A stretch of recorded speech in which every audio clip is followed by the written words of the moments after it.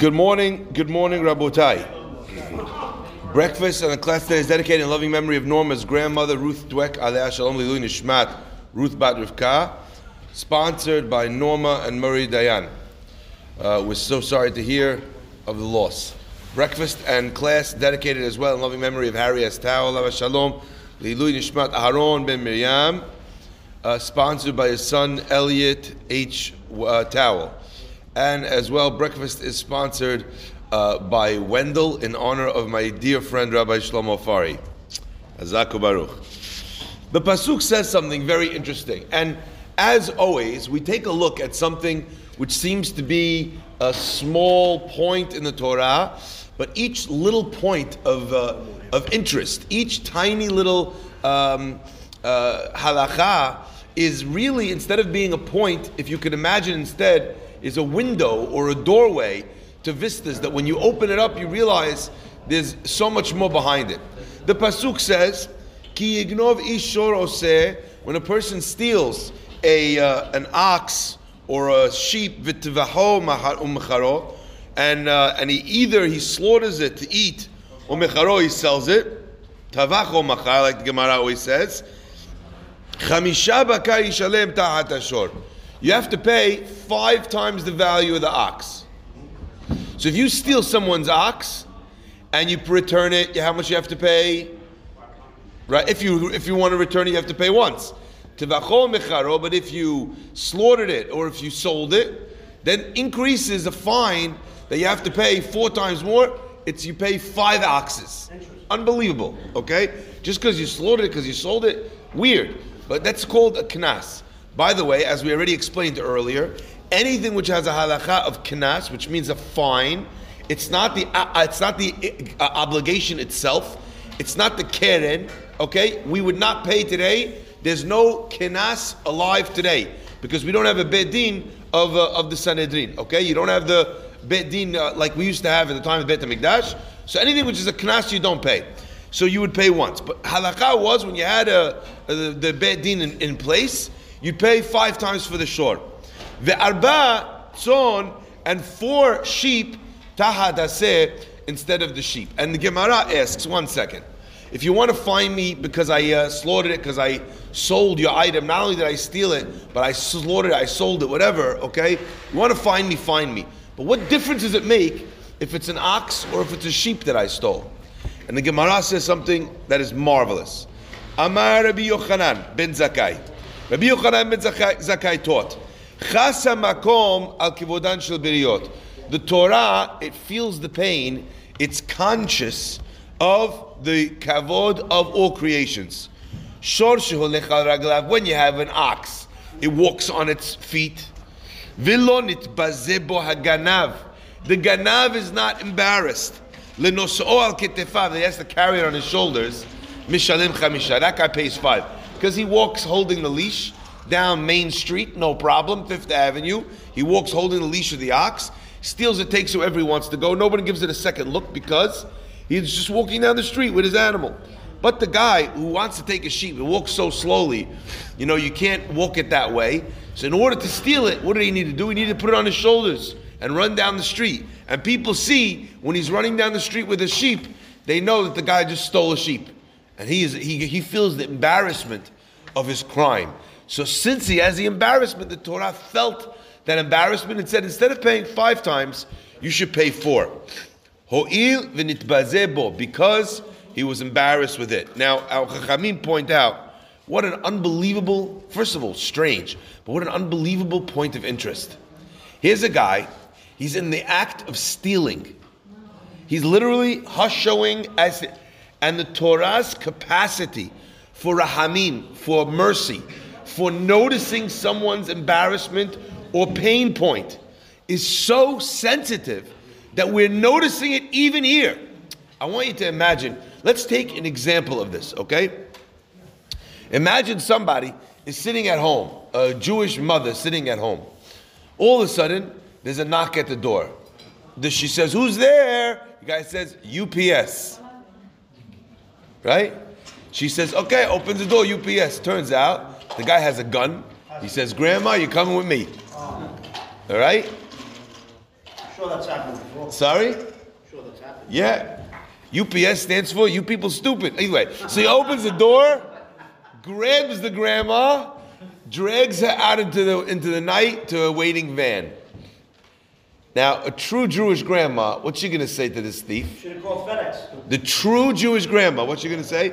She's going to say, out on a night like this cold, with no coat, let me get you a coat. Did you eat something yet? Right? That's a Jewish grandma. While she's being kidnapped. You understand? Right? This is the idea over here, the Pasuk. Torah is telling you that we're feeling the sensitivity of someone's embarrassment even when he's in the action of the crime. Now, let's take this one step further. One could even have thought, wow, this guy, he's willing to take the sheep on his shoulders, brazen, chutzpah, out in the middle of the day. Let's find him even more. The Torah was capable of understanding and feeling the suffering of someone, even who was stealing. And I think in some way, there's also something to be said to think to ourselves, wow, a person like this Ganav, look at how much he's willing to embarrass himself. Instead of thinking what a lowlife, also you could think, how desperate must he be that this is where he's at. The Gemara says that if a poor man comes to your door and says, I need money for food, halakha is you don't have to check him out. Why? Because to ask for food is so humiliating on that level. To say, I don't have clothes, I don't have food, the most basic human necessities, that unless a person actually needs food or clothing, he's not going to lie and put himself down like that. But what happens when you meet someone that does? What happens when you meet someone and the guy is lying to you about not having food to eat, lying to you about not having clothes, and meanwhile he does? Do you know what? I have my Rebbe's words ringing in my ear, thinking, how much more so do you need to give him tzedakah? That the guy is so broken as a human being. He has so little self-dignity that actually he's lying even about this. This guy, he's sick. You would give money to a sick person? So this is a sick person, you know? Now, obviously, there's a wider picture of how do we help a person dig himself out of that hole. But until we figure out how to dig the person out of that hole, look at what we learned from the Torah, the ability to see this. Now, sometimes, you know, we, as human beings, we're capable of being merciful to people. But when someone hurts us, we turn cruel. Someone says, wow, I can't believe you said that to the guy. What do we answer back? What do you mean? The guy was ripping me off. What am I going to do? See, the Torah here has mercy even on a thief. We're learning not only, and again, I want to point this out because there's 2 points here that people don't often get. First point is how far we can go with our rachmanut. That's fun. How far we obligated to go with our mercy. The second thing is, I want you to understand, is you see how far the Torah believes human beings are capable of going. I need you, those are 2 separate points. One point is, am I obligated to do this? The second point is, oh my gosh, the Torah is expecting this of me?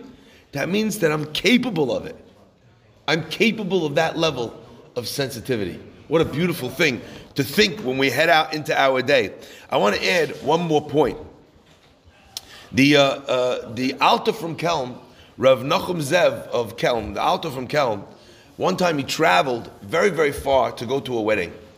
And at this wedding, right, there's one speaker. They've asked this guy, a very famous, tremendous rabbi from the city of Vilna, they asked him to speak, okay? Who was speaking after him? This man, Rav Nachum Zev from Kelm. He's going to speak number 2. You know, sometimes I get to a wedding and they'll tell me, Rabbi, we'd like you to come to the wedding. I said, thank you very much. What would you like me to do? I'm happy to come and just eat food, you know. In fact, I enjoy coming to weddings the most. When I have no jobs to do, you can just enjoy. You're not nervous. You're not running around. Right? I said, what would you like me to do? So he says, look, we have this one. We have this one's doing the wedding. We have this one's doing this. They're speaking for that. We thought maybe you would speak on behalf of our side. I said, that means you're telling me the 3 rabbis are speaking under the chuppah? He says, yeah. I said, that's a big mistake. The only time you want 3 rabbis to speak is if they're saying mutarim lachem, mutarim lachem, mutarim lachem. Okay? Right? Who wants to hear? The 3rd rabbi stands up before you even start opening your mouth. Everyone's like, ooh, Lee, when are we getting out of here? Right? Okay? So I was the third rabbi to speak at this wedding. It turned out very nice, by the way, in case any of the people are listening. It turned out very nice. People very much enjoyed it. It was very special. But this rabbi, I think he's supposed to speak second. After this great rabbi. The great rabbi stands up to speak, and you know what? Nobody's perfect. Who knows that better than all of us? Nobody's perfect. The first rabbi goes, and it just didn't go. What he wanted to say, he stumbled, he messed up the joke, he didn't say the story right, the idea wasn't so impressive, and people were left, like they say, underwhelmed. Okay? They were left underwhelmed, a little bit, new. All of a sudden they turn around, they're looking for the second rabbi to speak, who was a fantastic speaker, very much was able to connect with the human spirit, with their emotions. They're looking around, Mafiashi, is that how I would say it? How do you say the guy's Rahet, the guy's gone. They can't find it. They're looking everywhere under the tables, nowhere. Knocking on the bathroom stalls, nowhere. Can't find him. Anyway, chuppah finishes, they're dancing, all of a sudden, who turns up again? Rabbi number 2. Okay? So one of the Ba'alei Simcha comes running up to him. They said, where'd you go? He started to try and get out of the question. Anyway, the guy says, please, Rabbi, stop messing me about. Where'd you go? We asked you to come all the way here. We wanted to honor you with words to speak at the wedding. He says, look, I'll tell you the truth. This rabbi, unbelievable. Every word he says is a diamond. Once in a while, you miss the mark. Once in a while, it doesn't go well. He says, I thought to myself, how could I stand up afterwards? I had a killer speech. I'm going to get up there, speak like a monster. And what are people going to say? First guy. Second guy, rock star. First guy, new. He says, I couldn't do that. He's such a tzaddik. Look at the sensitivity. Unbelievable. Now I want to add one last bit. Rav Shalom Shwadron, he was very, very famous for being a magid. You know what a magid is? A magid is someone who would come, he would entertain the people, tell them stories that would really kind of penetrate their hearts and their souls, really help them connect. He's very popular. Maybe the most popular speaker of his day. He used to have lots of people coming together, to learn from him. Anyway, but he was, at the time, he was learning in one of the yeshivas on the side. The guy, the mashgiach, the person who was in charge of the yeshiva, had to go from Israel to America. And he started going to collect money. And as he's going there for a week, 2 weeks, 3 weeks, to help the yeshiva, the Rav Shalom Shwadron realized that the boys, they weren't getting their speeches every night, Musar, this, that. And he thought to himself, you know what, maybe I should go give them little talks, wake them up. But he thought, what if the boys like me better than the guy who has the job? He's going to come back a couple weeks' time. He didn't know, on the other hand, what about all the Torah of the boys? So what wins? The sensitivity or the Torah wasting? So he didn't know the answer. He went to Rav Chatzkel Levenstein, who was an unbelievable genius. Unbelievable. His books, his Musar was fire. He went to Rav Chatzkel Levenstein. And this is what Rav Chatzkel told him. Listen to this. He said, Yesh lanu Kabbalah birura. We have a clear tradition. Ki im notzar matzav kazeh. If such a situation should arise, shel hizdamnut, an opportunity, livnot et bet hamikdash, to build the bet hamikdash. Aval yesh bazeh, but in the process of building the bet hamikdash, yesh bazeh chashash shel chalishut hada'at lemishu. Someone might get offended. Someone's feelings might be hurt because you didn't include him, you didn't use him, he wasn't able to help out. Mutav lehaniach v'lo lebnoto. Better not to build the Bet HaMikdash than to hurt one guy's feelings. Could you imagine this? So Rav Chatzkel told him, keep your mouth shut. Don't say nothing.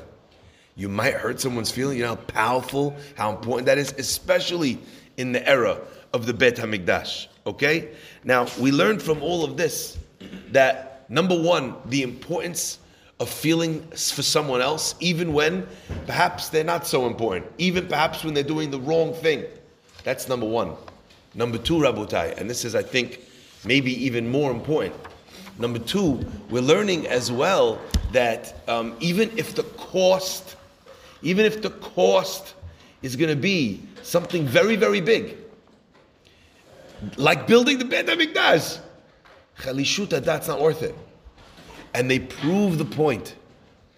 I always love pointing this out. When Moshe Rabbeinu was called to do the job and save the Jewish people from suffering, from murder, from everything, Moshe Rabbeinu says no because Aharon's feelings might be hurt.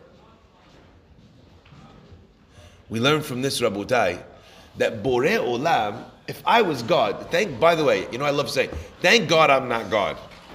But if I was God, a lot of people think that until they get married. So thank God, right? If I was God, Rabotai, okay? And Moshe Rabbeinu tells me, I don't want to go save the Jews. My brother's feelings might be hurt. You know what I would say? What are you talking about? Go save the Jews. They're all dying. They're all being tortured. You worried about his feelings? What about their feelings? What would I have said to God? What would I, as God, said to Moshe? You're not weighing this up correctly. You're not seeing straight. You worried about your brother when everybody else is in this terrible situation? But God doesn't say that. What does Hashem say? You don't have to worry. You know why? Because his feelings are not hurt. What is mashma is, from God's answer, we learn that if Aaron's feelings would have been hurt, Moshe should not have gone to save the Jews.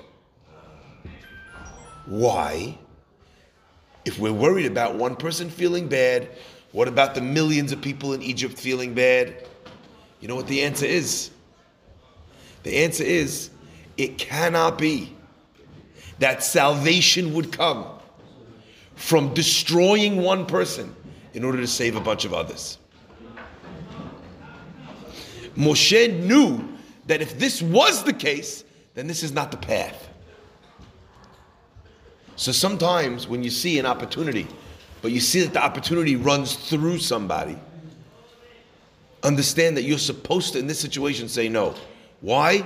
Because this can't be the path of opportunity. This is actually a test. That's what we learn from Ki Yignov Ish Shor Oseh Utvacho Umacharo. May God bless us always to have and feel someone else's heart inside of our own. Baruch Adonai Leolam. Amen ve'amen.